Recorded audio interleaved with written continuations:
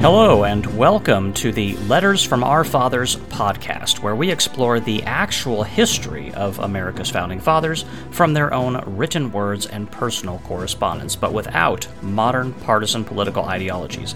I am your host, Roman. Now let's learn some real history.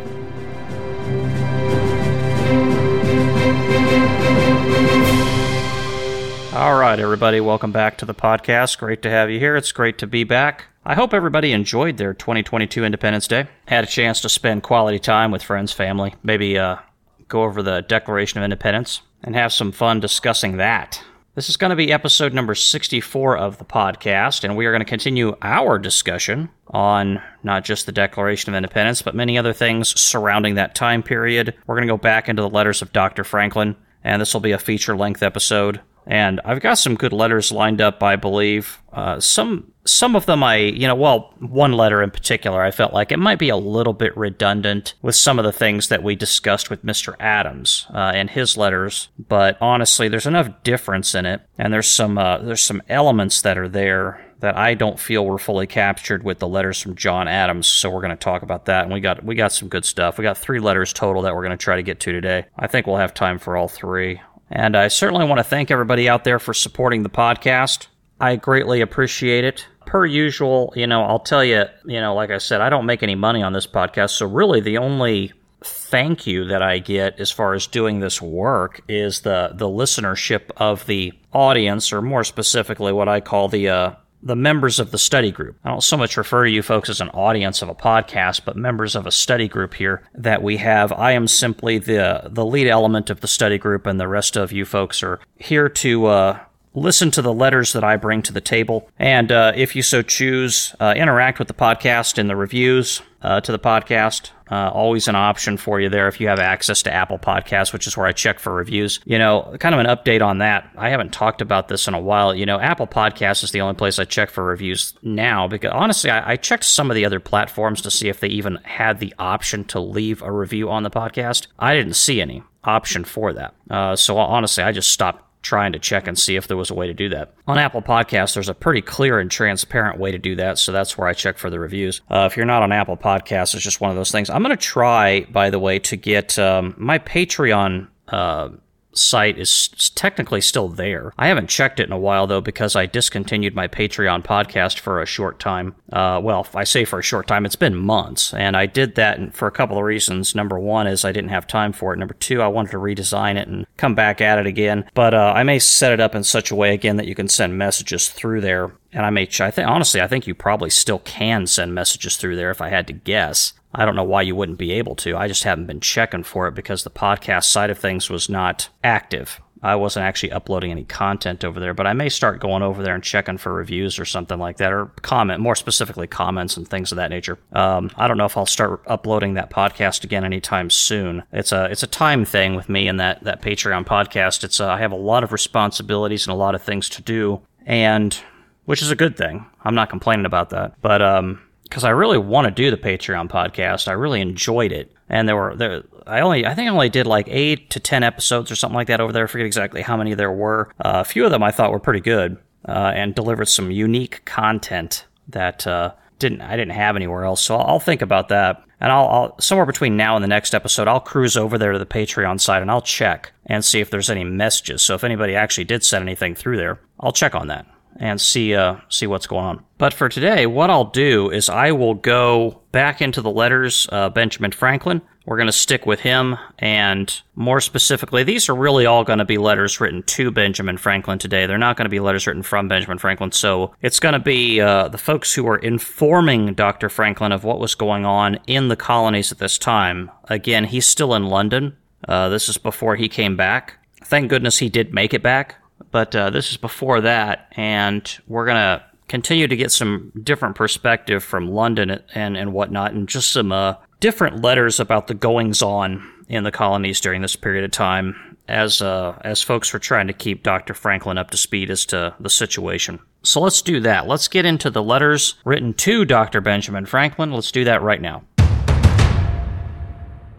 All right, once more into the fray, shall we? Let's figure out what we're going to hear in regards to Dr. Franklin, or more specifically, the letters written to Dr. Franklin by some of these other folks. And the first letter that we're going to have is actually an interesting one. This is kind of a letter that I picked out. I don't have a lot of commentary about this one. It's really just a fun letter. I thought it was fun anyway. But then again, this is the kind of stuff that I find fun in my life. If that doesn't paint a picture for you, I don't know what will. This is going to be a letter written from the Congress in Philadelphia on October 26th of 1774 to Dr. Benjamin Franklin, amongst others. And let's see what the Congress had to say to Dr. Franklin. Quote, "We give you the strongest proof of our reliance on your zeal and attachment to the happiness of America and the cause of liberty when we commit the enclosed papers to your care. We desire you will deliver the petition into the hands of His Majesty, and after it has been presented, we wish it may be made public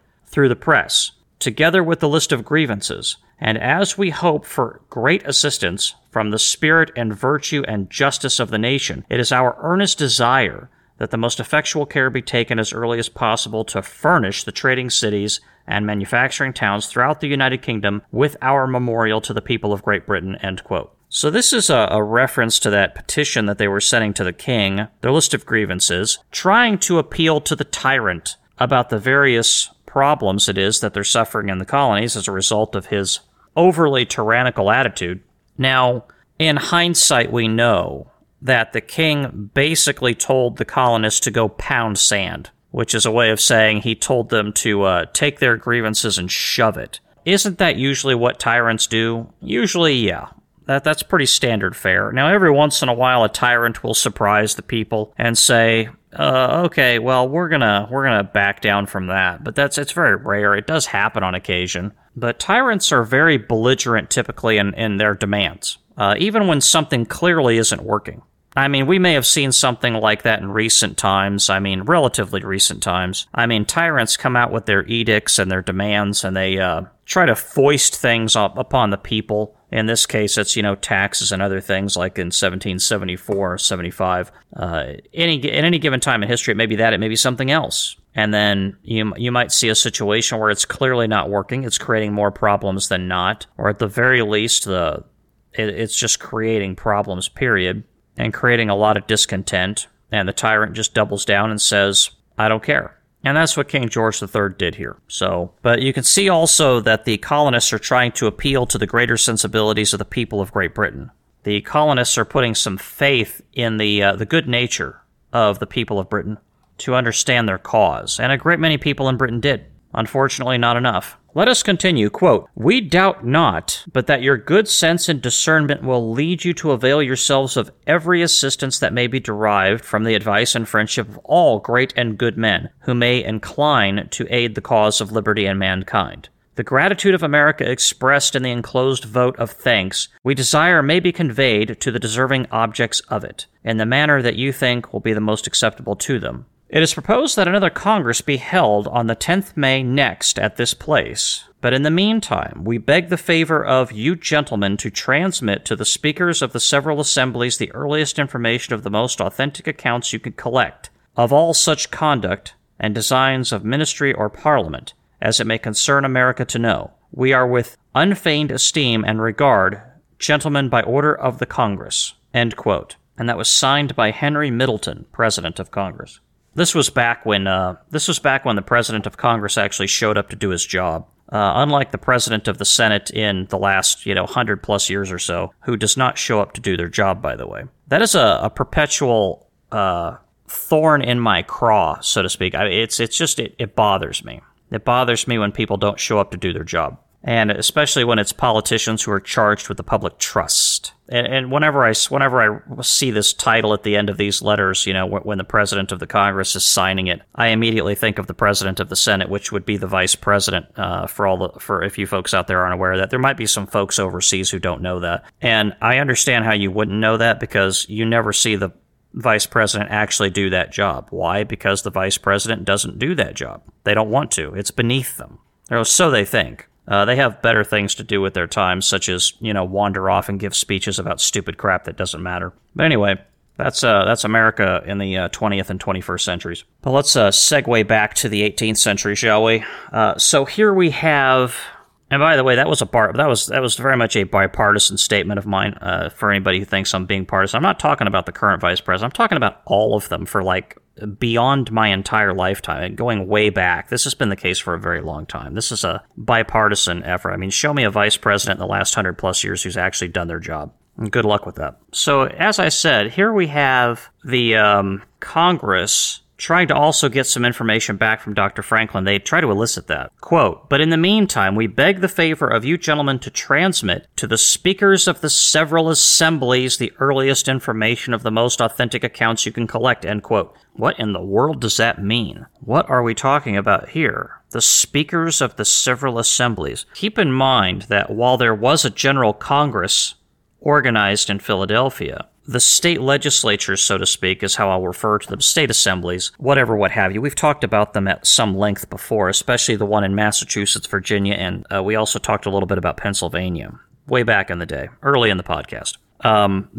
While the Congress was going on, we still have our respective state assemblies doing the work of the people of the various colonies. So even from the very beginning, we have this structure of a General Congress, which today we would refer to as the National or Federal Congress. But even at the time, even after the United States was formed, and even after the Constitution was formed, the Founding Fathers still refer to it, as best as I can tell, more often than not, as the General Congress. So whenever I say General Congress, I mean what we call today the Federal Congress. But while that was happening, there was also still these colonial assemblies in the various colonies, just like we have our state assemblies today, or state legislatures, as they're more commonly referred to in some states. This structural organization existed before the beginning, basically, before the beginning of the country, and there's good reason for that. The General Congress was not expected to have carte blanche authority over the colonies. As a matter of fact, in many cases, the delegates that were sent to the General Congress could not act without the approval of their constituent assemblies back in the states, the colonies in the beginning. Isn't that interesting? These people were sent to act on behalf of their states, basically their constituents, not to act on behalf of the General Congress, not to act on behalf of some overarching, overpowering national, or in this case, colonial government governing the whole of the colonies. That's not the purpose of it. The Founding Fathers would have revolted at such a notion as that. Isn't that interesting? And in that, and I get that just from this one sentence, all of that is basically revealed in this one sentence that I just read to you. And I come back to this again. If you want to know the answer to a question, history has the answer. You just have to know where to look and how to ask the question. But history has the answer to every single question of substance that you could possibly ever ask. Isn't that interesting? And isn't it interesting that mankind and human beings, including the people of the United States of America, continue to make the same mistakes over and over and over and over again simply because they don't know how to crack open a history book and ask the right questions? Because tell me this, do the American people understand this? Do the American people understand today how the General Congress and the various constituent assemblies of the states are supposed to work? They do not. I'll answer the question for you. They don't. Some do. I do. And you might, especially if you're a listener of this podcast and you're a part of our study group. Our study group has spent a great deal of time discussing this very issue, and it comes straight from the letters. I'm not making this up. That's the beauty of this podcast. This is real history, not fake history. This isn't me just making crap up and pontificating about it in a whimsical fashion into a microphone. This is me reading the letters of the Founding Fathers, what I call the instruction manual to the United States Constitution and Declaration of Independence. So you know it's real. You know it's legit. You know I'm firing straight at it. I'm not trying to manipulate things here. So keep that in mind. You know, buried within even the this is a very simple letter. Buried within even the simplest of these letters, there's these little flickers and glimmers of the true nature of things, the way things were intended to be set up. Little clues, little hints, and sometimes they're not clues and hints, they're just broad statements and they're right out there, plain as day. And we're going to get to one of those in one of the letters that we're going to talk about here today. Yes, we will. Now let's segue off into the next letter that we're going to talk about, written to Benjamin Franklin. This is going to be a letter written to Dr. Benjamin Franklin from Jonathan Williams on October the 28th of 1774. And speaking of which, Dr. Franklin, I honestly forget, and I didn't feel like I wanted to go back into the episodes previous with Dr. Franklin if I explained exactly why it is he's called Dr. Franklin. Some people might wonder about that who aren't familiar with him, especially our international folks who may not have studied Dr. Franklin. And honestly, it's not like we study them here in the United States. I mean, newsflash, it wasn't like in high school. You know, there was an entire semester-length course on the Founding Fathers, and we spent like 3 weeks on Dr. Franklin. It didn't happen like that. Honestly, if Dr. Franklin is ever mentioned inside of a high school in the United States of America today, I would be shocked. That's how absolutely deplorable the education system in the United States is. But anywho, that's kind of a sidebar. He's called Dr. Franklin because of his facility with invention. He was a great inventor and highly respected not just in the colonies, but also in Europe and anywhere else in the world where there were, people who were up with the times. He was a very respected man, which is partly the reason why he was in London. It's also the reason why he's later sent to France. But he got honorary doctorates from many places. I don't think it was just one place. I even think Oxford may have been one of them. I forget. You might fact check me on that one, but I am fairly certain Oxford was one. I vaguely recall that from my readings about Dr. Franklin. So these honorary doctorates effectively allowed him to tolerate being called Dr. Franklin, and people did. Because, people had a respect for him. They felt like he earned it. They felt like he earned some recognition for his accomplishments, and they were great. I mean, his inventions were fairly varied. I mean, it wasn't just one kind of thing. There was his inventions around the issue of electricity, but he also made, interestingly enough, there was I've seen pictures of it. It was like a crystal musical instrument. It was like a spinning instrument of crystal glass. And you effectively run your fingers along this crystal glass, and it makes a kind of a very interesting sound. And I think his original, or one of his originals, actually still exists in a museum somewhere. It's fascinating. So if you haven't checked that out, you might go check that out online. You'll be able to see pictures of it. Very fascinating. And like I said, Dr. Franklin was a genius man in invention, but also in the interactions between government and people. He was the wise old man. And in that capacity, I have a great deal of respect for Dr. Franklin.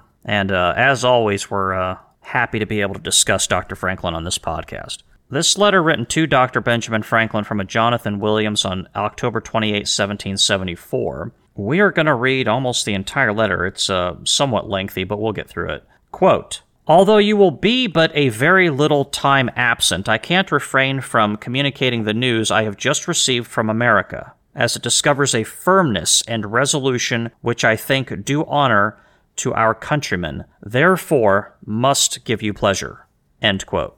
So what was it that defined America during this point in time? I've said it before, freedom and liberty are not won by happenstance most of the time. There are people in the world who I think live under tyranny and oppression, and they don't know how, or they don't care to know how to actually get that freedom and liberty that they see in America for themselves. But I'll articulate it, as I have before, in a very simple statement. Freedom and liberty, more often than not, is won because there are people willing to stand up and get shot at. Shot at by people who know what they're doing. It's that simple. If you wanted to know the recipe for how to get freedom and liberty in a country, there you go. It's a little bit more complicated than that, but that's basically the big-ticket item. The other big-ticket item is actually knowing what to do with your freedom and liberty once you have it, which is the second biggest mistake that pretty much every country in the history of the world has ever made. It's a very complicated thing to know how to deal with that, and most people and most countries screw that up more often than not, and that's how freedom and liberty is lost again, once it's gained. They don't know how to keep it because corruption, greed, all kinds of things enter into the equation.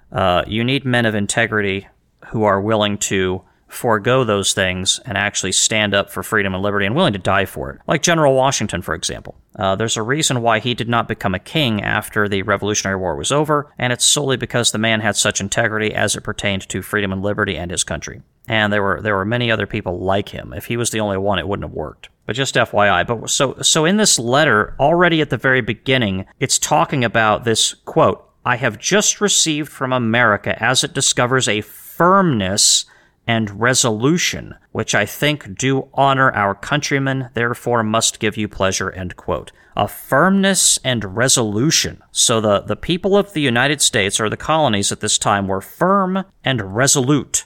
That's what you need, ladies and gentlemen. That's why I say, on the Bill of Rights, you have to act as if that document is sacred. You have to be firm and resolute. You cannot give an inch. Not 1 square inch of that document must be given up. Firmness, resolution. The recipe is there. Again, if you want to know what to do, if you want to know how to conduct yourselves, if you want to know what the right decision is, you just got it. Look at history, ask the question, and somebody will give you the answer.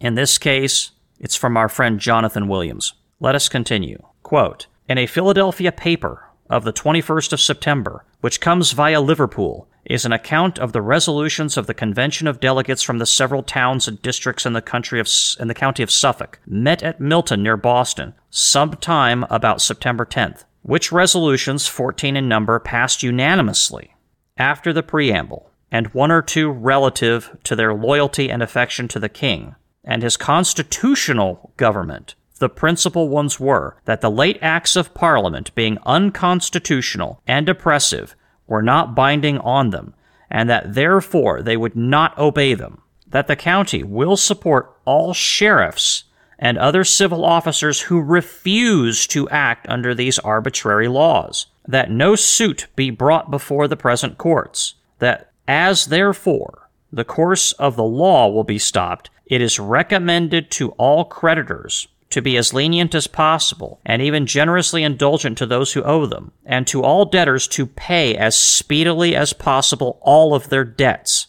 And in case of any difference, it is recommended to submit it to an arbitration, and whoever shall refuse so to do shall be declared as cooperating with the enemies of his country, end quote. Whoa. It's a lot of information in that paragraph, don't you think? That is a rather substantive and detailed report on the goings-on in the colonies at the time. And this is some new information. I mean, it's a different perspective. It's something we haven't heard before, and I thoroughly enjoy it. So we're talking about, quote, an account of the resolutions of the Convention of Delegates from the several towns and districts in the county of Suffolk, end quote. Near Boston, he says. And this is largely regarding the overthrow of the legitimate government of Massachusetts. Yes, that's exactly what happened. One of the intolerable acts was effectively that. I'm paraphrasing slightly, but basically what it did was overthrow the legitimate government of Massachusetts and its various assemblies in some form or another, and it placed in there a military dictator. I mean, imagine that again happening in your state, wherever you live in the United States. Imagine the central government coming in and overthrowing your legitimately elected governor, your legitimately elected state legislature, and imposing a military dictator upon your state. Now, I know some people would enjoy that kind of thing, depending on what side of the fence they fly on. But for those of us freedom-loving people, that is a kind of crime that is unforgivable, and it is a crime. And I mean that when I say it. And I am in good company. And if anybody disagrees with me, this is how I don't really care if people agree with me or disagree with me on this kind of thing, because I'm in good company, and so are those of you who agree with me, because I am in the company of the men and women that were a part of the Convention of Delegates from the several towns and districts in the county of Suffolk, met at Middleton, near Boston, sometime about September 10th. I'm in the company of those people, and that gives me great comfort. And these people... It's interesting what they say here, quote, that the late acts of Parliament, being unconstitutional and oppressive, were not binding on them, and that therefore they would not obey them, end quote. So what happened, again, if you want to know what history has to say about this, if you ever want to know what to do, if a country should ever go unconstitutional wherever you're at, be it in Europe, Asia, wherever, assuming you have a constitution, if the law is ever handed down that is unconstitutional and oppressive, it is, quote, not binding on them, and that therefore they would not obey them, end quote. That's the right course of action, technically. And the people in the county of Suffolk were willing to sally forth and follow down that road of not following that particular law, not recognizing it, and rightfully so. Remember what this man said about firmness and resolution. There you go. Let's read another one of these quotes again. Quote, that the county will support all sheriffs and other civil officers who refuse to act under these arbitrary laws, end quote. isn't that interesting. So they basically encourage their sheriffs and civil officers to refuse to act under the arbitrary laws. In other words, disregard them entirely. Now, here's the key point, because this is going to get confusing for some people out there in the audience. Some people are going to think that because a law is passed or a ruling is handed down that you don't like, that, and again, I'm speaking to just a relatively small portion of people who would ever listen to this podcast, I'm sure, because again, I don't suspect that very many people ever cruise into this podcast who are of this particular mindset, because people like that don't tend to listen to content like this. They tend to listen to, pop culture, and that's about it. But assuming one of those folks has cruised into this podcast and has decided to enlighten themselves as to the true nature of the world, somebody might be tempted to take a law that they don't like or a ruling that they don't like and refuse to comply or suggest that others should refuse to comply simply because they don't like it. That's not what we're talking about here. What are we talking about? Quote, arbitrary laws, end quote. What constitutes an arbitrary law? Keep in mind that this is all about the overthrow of the government of Massachusetts, which was a law passed out of Parliament, which was effectively a body in which the colonists were not represented at all. It's like taxation without representation. This is like government overthrow without representation as well. They had no say in it. It was the tyrannical dictates of the central power. That's it. It would be like if, I'm trying to use an example that folks will understand in the modern day. It would be like if the President of the United States issued an executive order dictating some particular thing that the President had no legal authority to do, which has happened, by the way. I'm not going to get into details. The President of the United States, I'm not talking about the current president. I'm talking about presidents generally. Presidents have done this before. And I've talked about this before, about the danger of executive orders in the United States of America. It is an action that is seemingly more often than not contrary to all law and all constitutional conduct in the United States of America. I'm dead serious about that. And you can disagree with me if you want to. That's perfectly fine. Because sometimes a president may issue an executive order that somebody likes, and sometimes they may issue an executive order that they don't like, and depending on whether you like it or don't like it, you may fall on one side of the fence or the other. But believe me when I tell you, these kinds of dictates from a central power, and that's what they are, they're dictates, are dangerous. Because they have the very real possibility of having the effect of, quote, arbitrary laws, end quote. That's the danger. And when you have arbitrary laws being put into effect, you have these conflicts which erupt in society. The people of the county of Suffolk take issue with it. Not necessarily today, but 250 years ago they did. And when they take issue with it, they refuse to comply. They regard them as, quote, not binding, end quote. And then they further, quote, support all sheriffs and other civil officers who refuse to act under these arbitrary laws, end quote. And now the stage has been set for a conflict. And where does that go? Where does that lead? You wonder. I've talked before, again, about why the Constitution is so short. Why is the President of the United States so limited in power? Why is the scope of the Constitution so limited? This is why, right here. The local people should in large measure be allowed to govern themselves. That was the whole message, the whole point to the Constitution of the United States, the Declaration of Independence, the Revolutionary War, and these resolutions passed out of the county of Suffolk, near Boston, sometime about September 10th in 1774. That's the whole point. It was always about that. So if your state government passes a law where you are most closely represented by your state legislature, that's probably not an arbitrary law. Like it or don't like it, it's probably not an arbitrary law unless it clearly violates the state constitution or some part of the federal constitution, which again is very limited. The only way it could do that is to violate part of the Bill of Rights or one of the other amendments or some particular federal authority. That again is very limited. So we're not talking about, again, keep in mind when we read this kind of stuff, we're not talking about laws that we don't like. We're not talking about laws that, frankly, don't really make any sense, because Lord knows there's plenty of those. We're talking about arbitrary laws. What were they talking about when they said arbitrary laws? I just described it to you. Basically, the dictates of the central power where the people are not represented. Taxation without representation being one of them. The overthrow of the Massachusetts government being another one. The overthrow of the judiciary in Massachusetts being another one. All of these intolerable acts. Arbitrary laws. This is a very important lesson to learn in American history. This is something that never gets taught in school, either in high school or college, frankly. I mean, unless you happen to take that rare class where it actually does happen, you actually learn this stuff. It's not popular to teach this stuff. Most people don't like to hear it. This is one of those episodes where people, probably about 10-20% of the new audience that cruises into this particular episode of the podcast, they're going to tune right back out, and they're never going to come back until they have that epiphany that this stuff is deadly important. This is keeping true to these principles is how you keep a country and a society from tearing itself apart. I'm just going to put that out there. Now, towards the end of this paragraph, we have this an interesting statement as well. They're basically trying to explain that this is demonstrative of the economic turmoil in Massachusetts as a result of the overthrow of the Massachusetts government, the stopping of business in and out of the port of Boston. We've talked about that before. The upending of the judiciary, the general chaos that might result from such acts.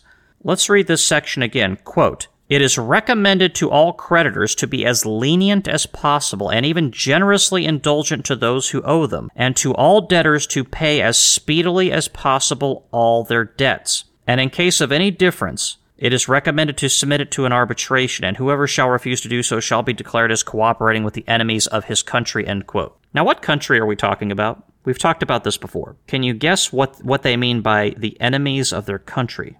I would argue here in this context, considering these came out of the county of Suffolk, they're talking about the country of Massachusetts.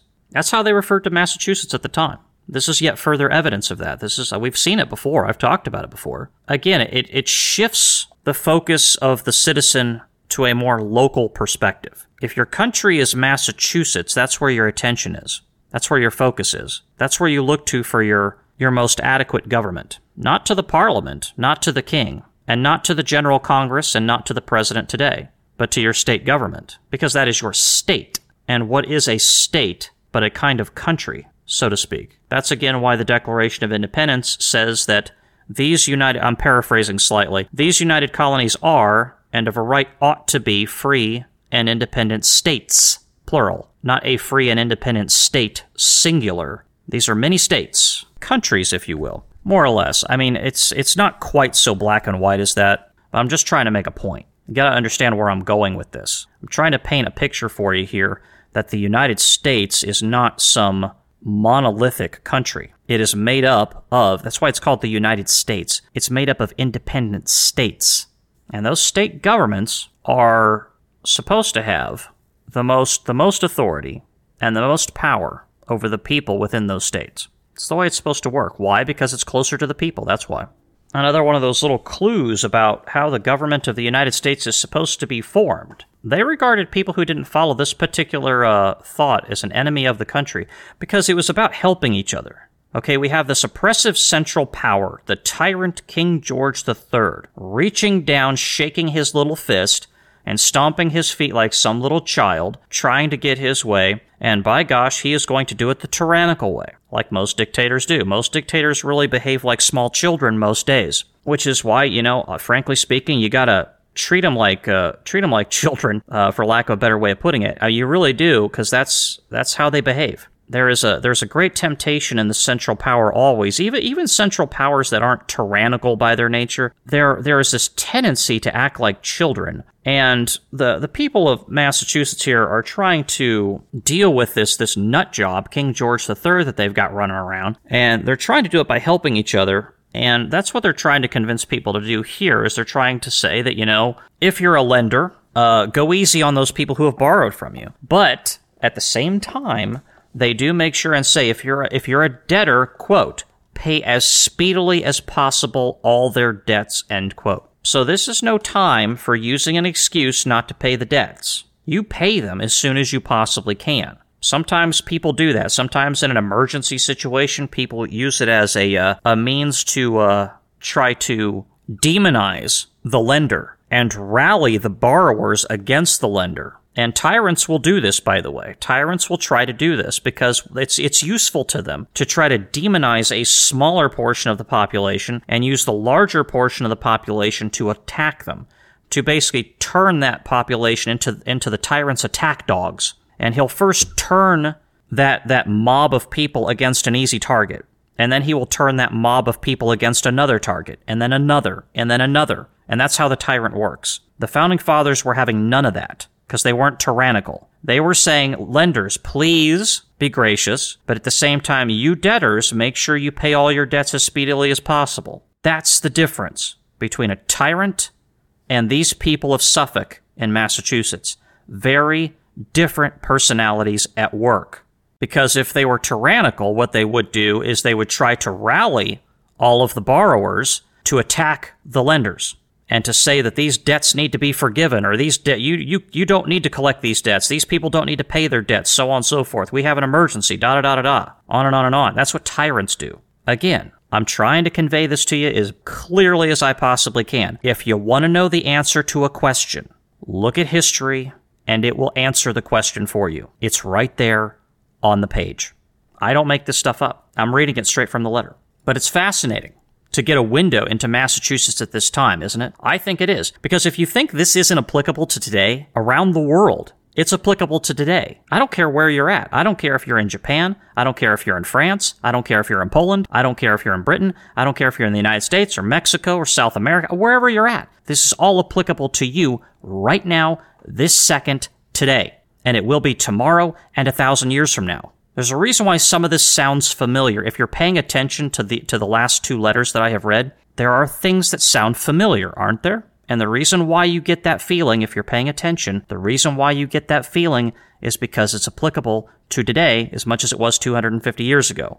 And these principles, as the Founding Fathers were writing them on the page, they were applicable 5,000 years before that. They always will be. This never ends. This is the battle. This is the eternal battle of mankind, and it will never end. That's the value of this information. That's the value of this podcast.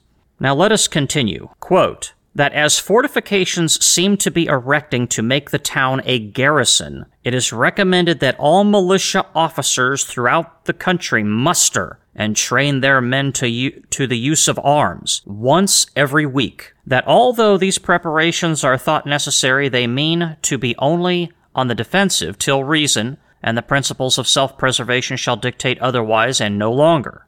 That if any zealous supporter of the rights of his country should be taken up agreeable to the late act, they will seize every servant to the present administration, and keep them in custody till the person so taken up be liberated, that they will not have any connection with Great Britain, Ireland, or the West Indies till the acts be repealed, will refrain from the use of British goods, India tea, and peace goods, and encourage the manufactures of America, for which latter business a committee is appointed, that a provincial congress to be held the 2nd October next, similar agreements be recommended, first to each county separately, then jointly as a province.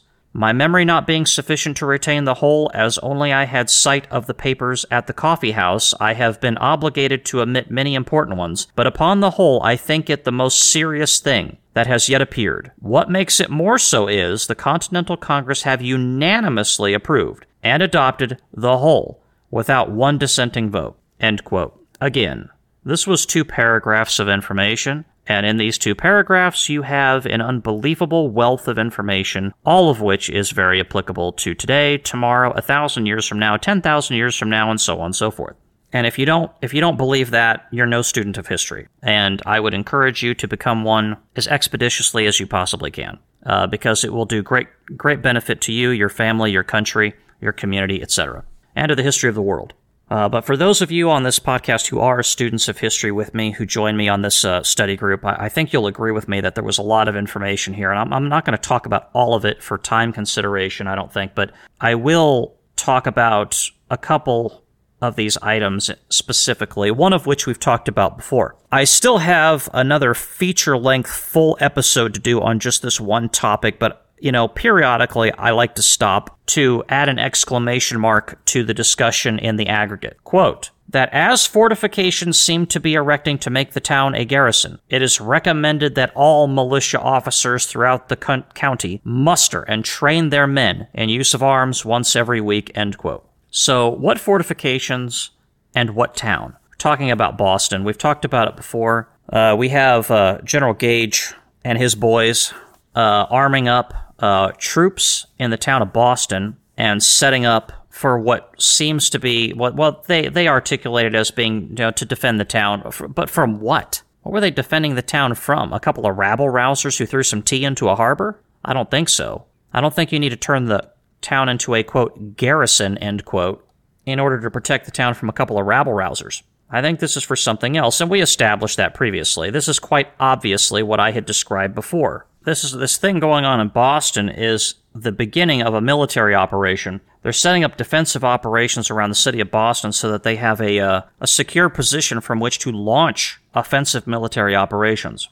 I likened it before to the Gulf War in 1990-91. Desert Shield preceded Desert Storm. It's a little bit of a different scenario, don't get me wrong. This isn't 100% apples to apples, but it is a very similar concept. Militaries have done this probably since the beginning of time, since there were organized militaries. This is not genius, this is just standard military operations at work. But we have here another reference to, quote, all militia officers throughout the county muster and train their men in the use of arms once every week. But it is, quote, recommended, end quote. Recommended. Does that sound like the National Guard to you? I mean, like when there's an emergency, for example, and either the governor or the president calls up the National Guard, do they recommend that the National Guard deploy and go off and do something? Like, assist a town after a natural disaster? No. They order them to. Interesting. Between this statement here and the statements of General Washington at the time, Colonel Washington, if you will, in the county of Fairfax, talking about the militia providing arms, quote, themselves, end quote, was the word that was used. Recommended, themselves, and militia officers throughout the county, so on and so forth. All of this is describing to you what a well-regulated militia is. The well-regulated militia was constituted of the people, by the people, and for the people. Have you heard that before? That term, of the people, by the people, and for the people. That's what the well-regulated militia is. It's organized by militia officers who really are just selected usually because they had some experience serving in a regular army. But the people who were in the militia were really just recommended to do this and recommended to do that. And honestly, they could come and go as they could please. They could leave the militia or join the militia however they want, so long as it's okay with everybody else to join, that is. I mean, clearly you don't want some nut job in the militia. But these are men who train their men in the use of arms, end quote. Well, how in the world did they have arms amongst the people? Well, the answer is they owned guns. They all had their own firearms, especially back then. Mostly it was used for hunting, but frankly speaking, it was also used for frontier defense in some cases, in case there was ever an Indian incursion. It happened before, French and Indian War. Does everybody remember that? Dr. Franklin actually was involved in that in some regard. He actually went out to the frontiers of Pennsylvania and assisted in the construction of military forts, I believe, out there. I know he did some work out there on the frontier during that war and to help with Indian incursions. I know he did. You can do some research on that and look into it in more depth, but these people did this using the guns that they had generally available. And we talked about it before, how the gun stores in Boston were literally cleaned out because people bought them out of guns. They saw a danger coming, they went to the stores, and they cleaned them out. This is the well-regulated militia, ladies and gentlemen. So if ever you have any doubt as to what the Second Amendment of the United States actually stands for, we're talking about it right now, and there's reasons for that. It's not popular to talk about this. It really isn't. I mentioned in the previous episode of the podcast, the Independence Day episode, that the American people have a hard time reconciling themselves with April 19th. It's why it's never talked about in this country. They have a hard time reconciling themselves with it because, people in the United States today are so fragile and so delicate that they can't handle it. And some people are going to disagree with me. Oh my gosh, Roman, how dare you? How dare you say that the American people are fragile and delicate? Well, I don't know. I just look at the evidence standing right in front of me. And I look at all of the talk around this issue, around the well-regulated militia. I listen to all of the talk about it. And some people know what they're talking about. Most people don't, because most people have not read these documents.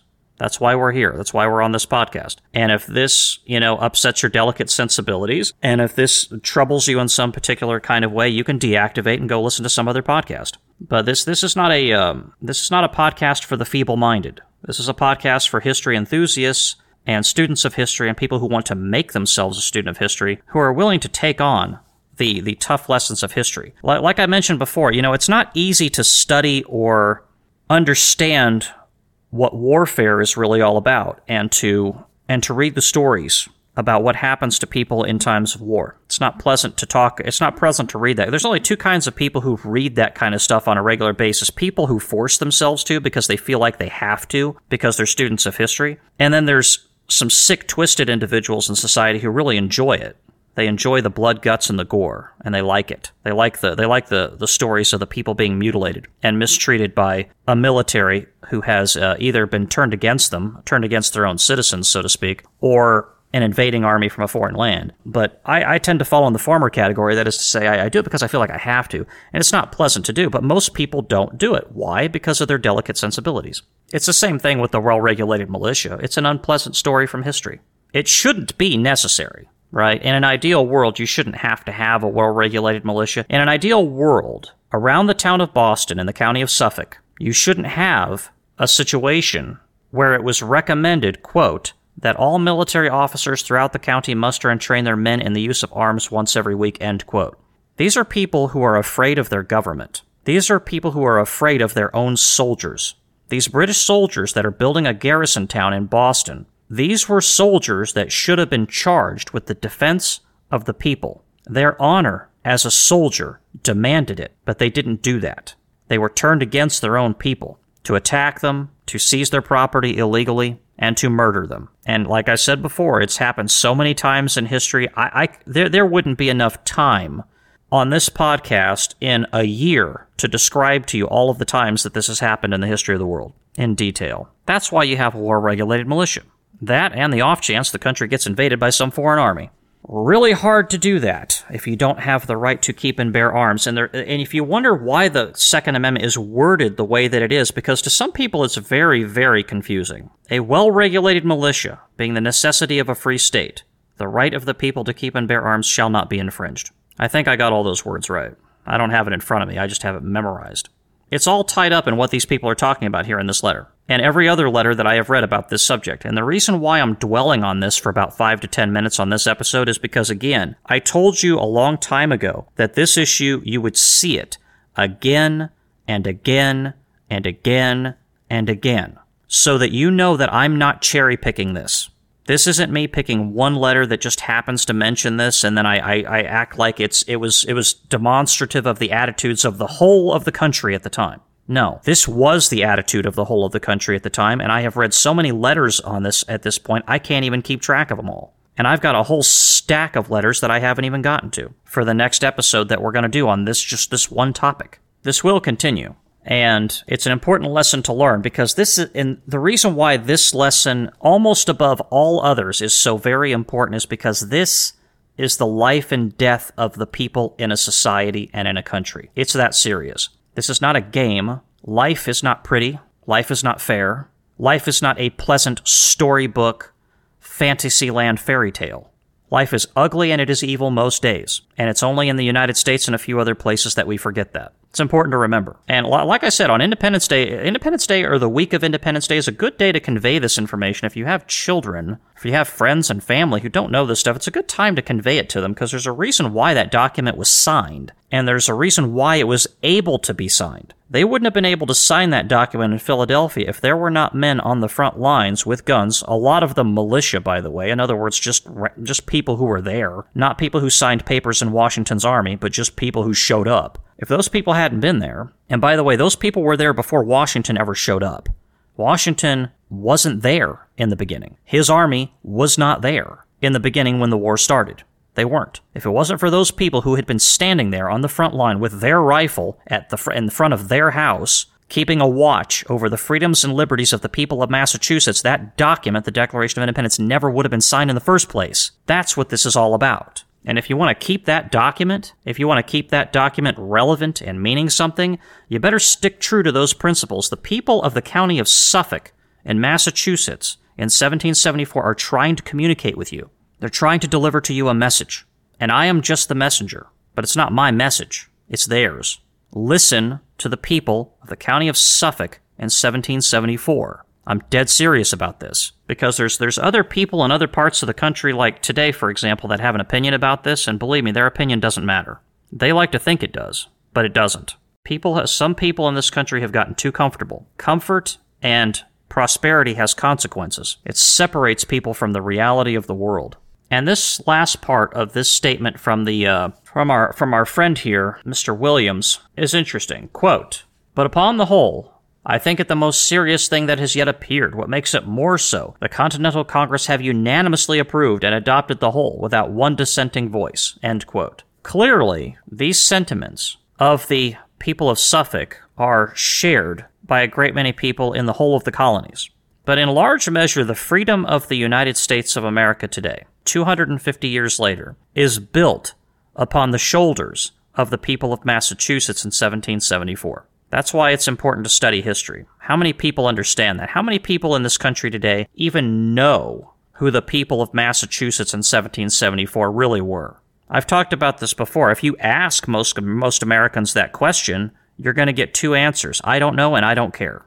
And that, ladies and gentlemen, is the fundamental problem with the United States of America today. And if this country ceases to exist, it will be because of that. And only that. It'll be because of I don't know and I don't care. That will be the thing that brings down the United States of America. It may be a foreign military that actually drives the final nail into the coffin, but that foreign military will do it because of I don't know and I don't care.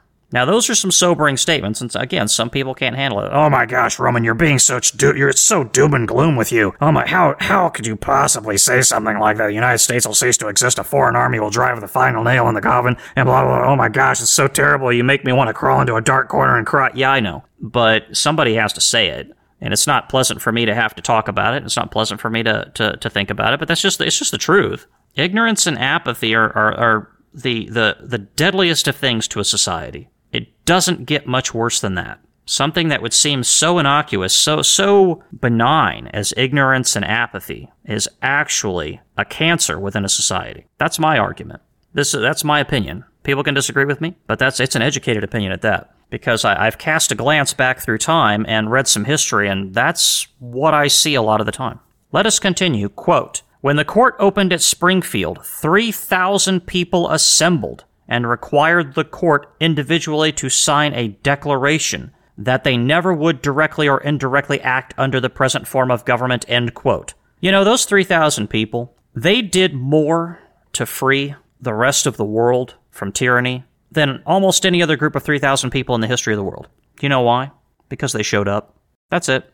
Now, these 3,000 people assembled. They did what? They, quote, required the court individually to sign a declaration that they never would directly or indirectly act under the present form of government, end quote. An illegal government, by the way. It was a military dictatorship. They're not talking about the king and parliament in Britain. They're talking about the government of Massachusetts, the illegal government of Massachusetts. So keep that in mind. Understand what the context here actually is. It is an illegal military dictatorship that has been set up in the country of Massachusetts. This is some serious stuff, but this is what happens again. This is what happens when you create arbitrary laws, and rightfully so. But this is the kind of thing you want to try to avoid. You don't want those 3,000 people to ever have to show up. But when arbitrary laws, the dictates of the central power, overreach and they go too far, and they go into the point of effectively overthrowing a government, overthrowing a constitution, subverting a constitution, etc., those 3,000 people have to show up, and they should.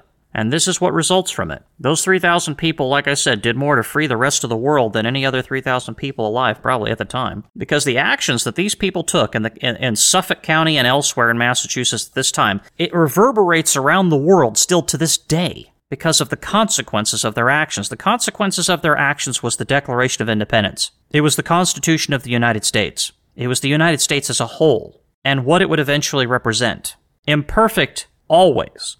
Dangerously imperfect in the beginning, but over time, a little bit better as we went, up to a certain point. Eventually, these things kind of plateau. But the free people of the United States were able to do great things in some cases. World War II is one of them. An unfortunate necessity, but that war had to be fought. Who was going to be able to end that thing except the United States of America? You know, before the United States of America got involved in various ways, the British Empire was on its heels.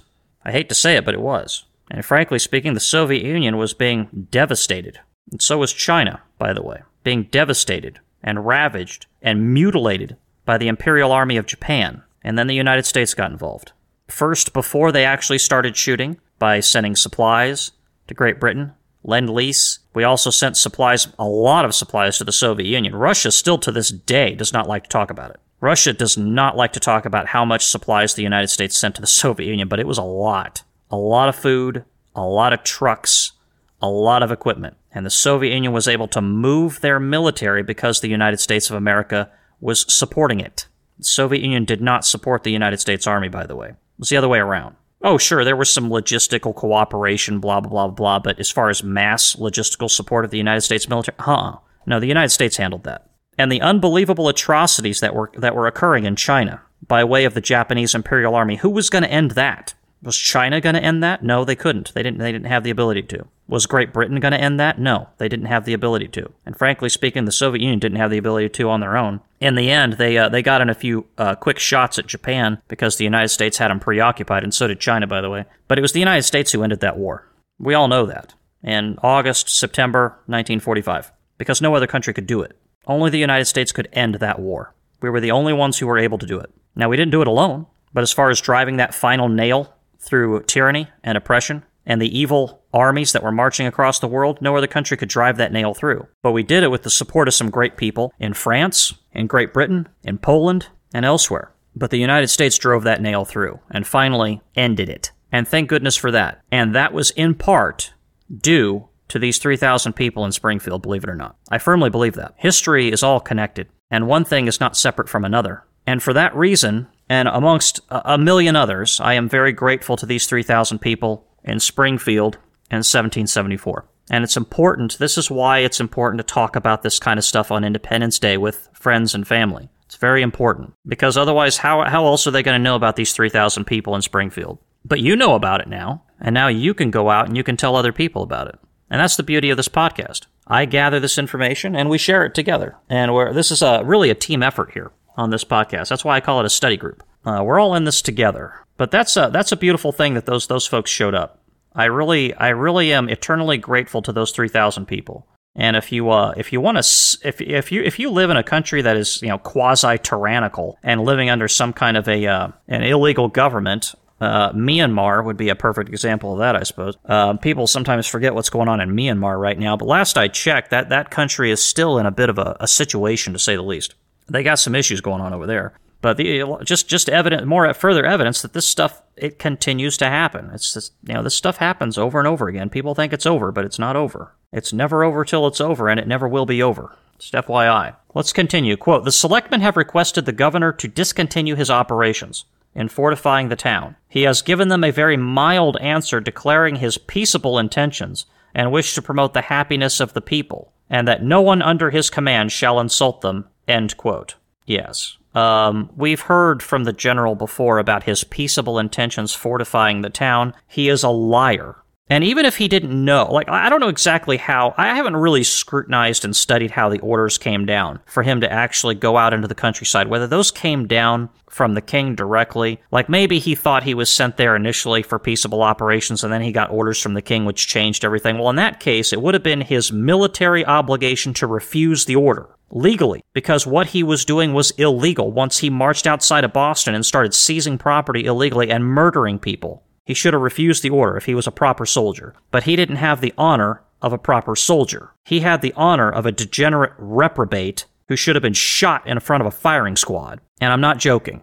Any military officer who disregards his constitution, his duty to the people, to not seize their property illegally, to not go out into the countryside and murder them, is a dangerous individual who should be shot in front of a firing squad.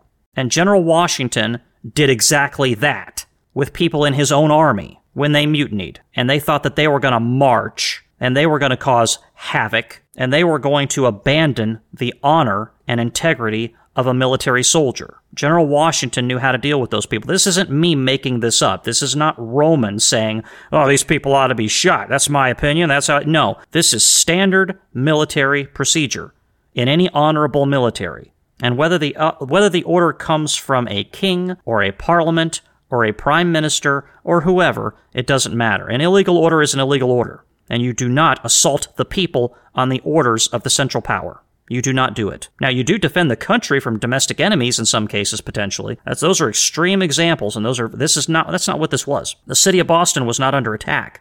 The people in the countryside of Massachusetts woke up one morning minding their own business. Next thing you know, there was a British column marching through the countryside. And they woke up to the sound of Paul Revere and others saying that the British were coming. And next thing you know, we had a shooting war, and rightfully so, because when a military goes out into the countryside like that, there should be a shooting war. Yes, I said it. And everybody in America agrees with me who celebrates Independence Day. They won't say it out loud because they're afraid to, but that's why we're all here, because there was a shooting war for our freedom and our liberty. And everybody who comes to the United States as an immigrant and becomes a citizen of the United States agrees with me on this, even if they won't say it, even if they don't understand it. Otherwise, they wouldn't be here, because the history, the example, the lessons are all in front of them. They know what they're doing. Let's all say it out loud. There's no reason to be squeamish on this issue. General Gage and his destructive, savage soldiers that he sent out into the countryside did a terrible thing.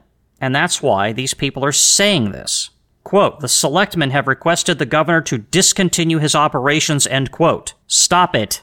Stop it. Stop it. But he didn't listen. And not only didn't he listen, he made it even worse. The colonists tried every peaceable measure they could possibly think of to stop this from happening. They wrote petitions to the king. They showed up 4,000 strong when there was a misunderstanding about powder and guns. Earlier on, we have an episode about that, 4,000 patriots. These 3,000 people showed up to the courthouse. The selectmen wrote a letter to the governor. Other letters were written. Other intentions were tried to be made clear. On and on and on, with one peaceful measure after the next, and at every single turn, the colonists were lied to, they were manipulated, and then they were attacked by force of arms, by their own military. It is a despicable, despicable situation in the history of the world. Should never have happened. And it pains me still to this day that these evil, sick individuals like King George III and this tyrant military dictator of Massachusetts decided to go down this particular course of action, because tens of thousands of people died, and it didn't have to be that way. These colonists would have been perfectly happy continuing to be a part of the British Empire if they had their rights and their liberties intact according to the Constitution and the ancient rights which they recognized. Their first reaction was always peace and reconciliation, until they were met with the barrel of a gun from regular soldiers. And then it changed. And that's how we got to July 4th of 1776. And that's the way that we should educate our children as to what happened, because frankly speaking, and you gotta know I'm right about this, most children and most adults in this country, frankly speaking, have no idea about what I just said. The last 20 minutes of what I just said, just absolutely unknown to them. And whose fault is that? Public education system? Yes. But more specifically, the parents of the United States of America. The parents within this country have failed miserably their children and grandchildren. Not all of them. Not my parents. My parents taught me about this stuff. Your parents may have taught you about this stuff, and you may be teaching your children about this stuff. And if that's the case, then you're doing a whole heck of a lot better than most other people. I can tell you that much right now. And if you live in another country around the world, honestly, these lessons from the United States, you would be wise to teach this to your children as well. It's good history. Good history is good history. That is to say, there's good lessons to be learned. Let us continue. One last sentence just to drive it home in this letter. Quote, the town of Marblehead have agreed to muster their militia 4 times a week, end quote. So the town of Marblehead have agreed to muster their militia 4 times a week. What, to attack the British military? No, to prepare for an attack upon themselves. That's the whole point. These militias were typically operating in a defensive nature only. That's the whole purpose behind the well-regulated militia, to be defensive only. You defend your country. You defend your town. You defend your community. You defend your state. That's the responsibility of every adult citizen of the United States of America. Every reasonable, rational, right-thinking adult in the United States of America. Some of them take that responsibility upon themselves, and some don't. The worst thing is some people want to try to take that responsibility away from other people. That's not only dangerous, it's borderline sadistic at best. Let us continue on with another letter. Boy, this podcast is going to be a long one, but I want to finish this letter, and we will. This podcast is probably going to be well over an hour, even by the time I get done editing it. Let's read a letter written to Benjamin Franklin from a Charles Thompson on the 1st of November, 1774. Quote, I hope administration will see and be convinced that it is not a little faction, but the whole body of American freeholders from Nova Scotia to Georgia that now complain and apply for redress, and who I am sure will resist rather than submit, end quote. Are you hearing it, ladies and gentlemen? Are you hearing it? This message across these letters is loud, and boy is it clear. There are times, when I wish I could escape the present day, hop in a time machine, and go back to 1774 just to be in the company of these people, just to be in the same room with people like this. But good news. There's a lot of great people in the United States of America today as well. And a lot of people in the United States of America still understand that there were a lot of people who worked really hard and fought really long and hard for the freedom and liberty that we have, including these people from apparently, quote, Nova Scotia to Georgia, end quote. Continuing on, quote, when I look back and consider the warm affection which the colonists had for Great Britain till the present reign, the untainted loyalty, unshaken fidelity, and cheerful confidence that universally prevailed till that time, and then view the present heartburnings, jealousies, gloom, and despair, I am ready to ask, with the poet, are there not some chosen thunders in the stores of heaven armed with uncommon wrath to blast those men who by their cursed schemes of policy are dragging friends and brothers into the horrors of civil war and involving their country in ruin? Even yet the wounds may be healed and peace and love restored, but we are on the very edge of the precipice. I am, sir, your affectionate friend and humble servant, Chas. Thompson, end quote. This is a beautiful paragraph. You know, I feel, when I read it, I literally feel it in my heart and in my spirit. It's hard to describe. And I don't know if others feel it as well when I read it, but these were some amazing people who were able to articulate things so well. Quote, when I look back and consider the warm affections which the colonists had for Great Britain till the present reign, the untainted loyalty, unshaken fidelity, and cheerful confidence that universally prevailed till that time, and then view the present heartburnings, jealousies, gloom, and despair, I am ready to ask with a poet, are there not some chosen thunders in the stores of heaven armed with uncommon wrath to blast those men who by their cursed schemes of policy are dragging friends and brothers into the horrors of civil war involving their country in ruin, end quote. I have scarcely read a more well-put and heartfelt statement of the situation of things in 1774 than that paragraph right there. That is beautifully written, if I do say so myself. And if you agree with me, leave a review on the podcast and tell me if you appreciate the sentiments of Mr. Thompson, because I sure do. If I could thank this man, I would. They had great affection for Great Britain. It was where they were from. It was they recognized their king, and they were loyal to the King of England and to the British Empire itself, and they believed in it. They believed in part because of their constitution, their ancient rights that were recognized therein. And they loved it. It's kind of patriotism that he's describing here. Some people think that to be an evil word in the modern time, but it's not. Patriotism is what keeps a country alive. It's the lifeblood of a nation, in many ways. It's the only thing that keeps the spirit alive. Well, maybe a few other things, but that's a big one. He talks of untainted loyalty and unshaken fidelity. We could say that about the United States today. I know a lot of Americans feel that way about the Constitution and the Declaration of Independence. Don't we feel the same way today? I do. The problem is, oftentimes these terrible characters enter into the equation, and it results in these heartburnings, jealousies, gloom, and despair, like what he talks about. This is what we're trying to avoid today. This is what we're trying to stop from happening. And he quotes, are there not some chosen thunders in the stores of heaven armed with uncommon wrath to blast those men, end quote. I like to think that there are. I hate these nefarious characters in society who try to drag a country towards civil war. I absolutely despise them. But they are always present, sometimes in large numbers, sometimes in small numbers, but they're always there. And if you pay close attention, you know exactly who they are. Usually people who have no loyalty or fidelity to anything except themselves and their money. Just FYI. You remember those corrupt people who call themselves elites, and unfortunately most of the rest of the world calls them elites as well. I just call them the corrupt. You remember those people? Yeah. Those are the people who have no loyalty or fidelity to anything but themselves and their money. And that's the kind of people like what he's talking about here. The friends of the tyrant. And this is another one of those random paragraphs that was written in a letter 250 years ago that someone might read and go, moving on. But I pause and I reflect upon it, because it's so valuable, and it reflects so well the attitude of the time, and this transition that took place because of the Acts of Parliament, because of King George III, and because of General Gage, and many others. It turned these very patriotic and loyal subjects in the colonies into a necessary set of defenders of liberty and freedom that had no choice but to take up arms to defend it, because it was under attack. And when freedom and liberty are under attack, there's only one right thing to do, and that is to defend it. And I tell you, these guys, it's really quite striking. You know, in the first letter that we read, we talked about the appeal that the Congress sent to the King of Great Britain to try to appeal to his better nature in a peaceable fashion. And we talked about the selectmen asking General Gage to discontinue his military operations and this illegal government. At every turn, the colonists tried so many peaceful ways to get these men to see reason.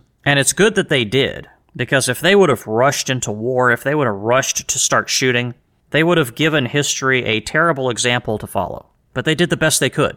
They did everything that they could do to try to reconcile themselves with the king and with the British Empire that they had been loyal to and faithful to. But it just didn't work. It's very sad. This relationship between people and government is a very important thing to study, and the ways in which it falls apart and degenerates into, quote, the horrors of civil war, end quote. We have to learn these lessons. It's not happy. It's not fun. But we have to learn the lessons, and that's why we're here on this podcast. That's why we're here on our study group. And I want to thank each and every one of you who are still with me on this episode, who haven't tuned it out, who stuck through to the end, and listened to the difficult messages conveyed by the people of Suffolk and Massachusetts, and by Mr. Charles Thompson, Mr. Williams. I know almost to a certainty that they would be happy that you are here to listen to their message and their writings from history. Because they weren't just writing a message to Dr. Franklin in 1774. They were writing a message to you so that you never forget who these men were, who these men and women were, and what they did and why they did it. And if nobody is here to listen, then the message just falls silent. And I, the messenger, am just speaking into the darkness. But that's not the case, because great people like you are there to carry Mr. Charles Thompson's message forward.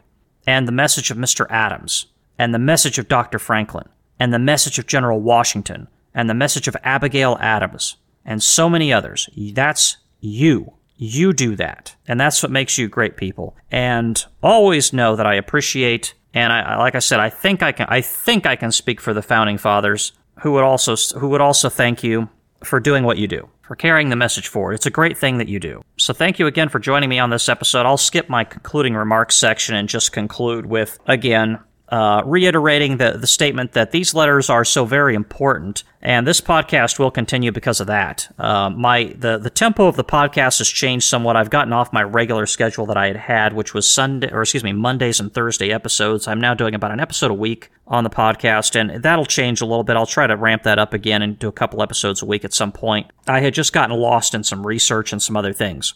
But have no worries. The podcast will continue for as long as I can continue to do it. As long as I have a microphone and as long as I have access to the world in some capacity, I will try to keep this message going because it needs to be said. Men like Mr. Thompson need to be heard in the 21st century. I think we are in great need of their counsel. I think we are in great need of their message so that we remember. And like I said, that'll be the case 30 years from now, 40 years from now, 100 years from now, 1,000 years from now. These men have a great thing to say, a great thing to talk about, and, history never gets old. The 21st century, the 22nd century, doesn't matter. 20th century, 18th century, it's all talking about the same kind of stuff. We got a lot of tyranny in the world today.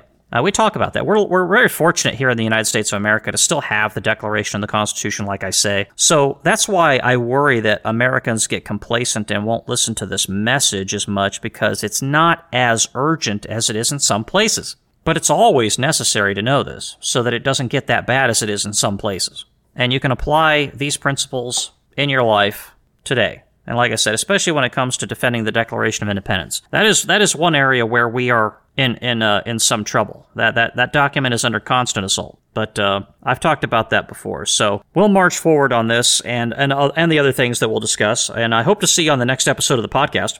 I've seen some increased support for the podcast recently, some increased downloading of the podcast. I really appreciate that for all you folks who are spreading the word about the podcast and getting it out there. I really have no advertising budget to speak of for this podcast, so it's really just you folks who spread the word about the podcast, and I don't take that for granted. It's much appreciated. So with all of that said, this is Roman signing off. Thank you.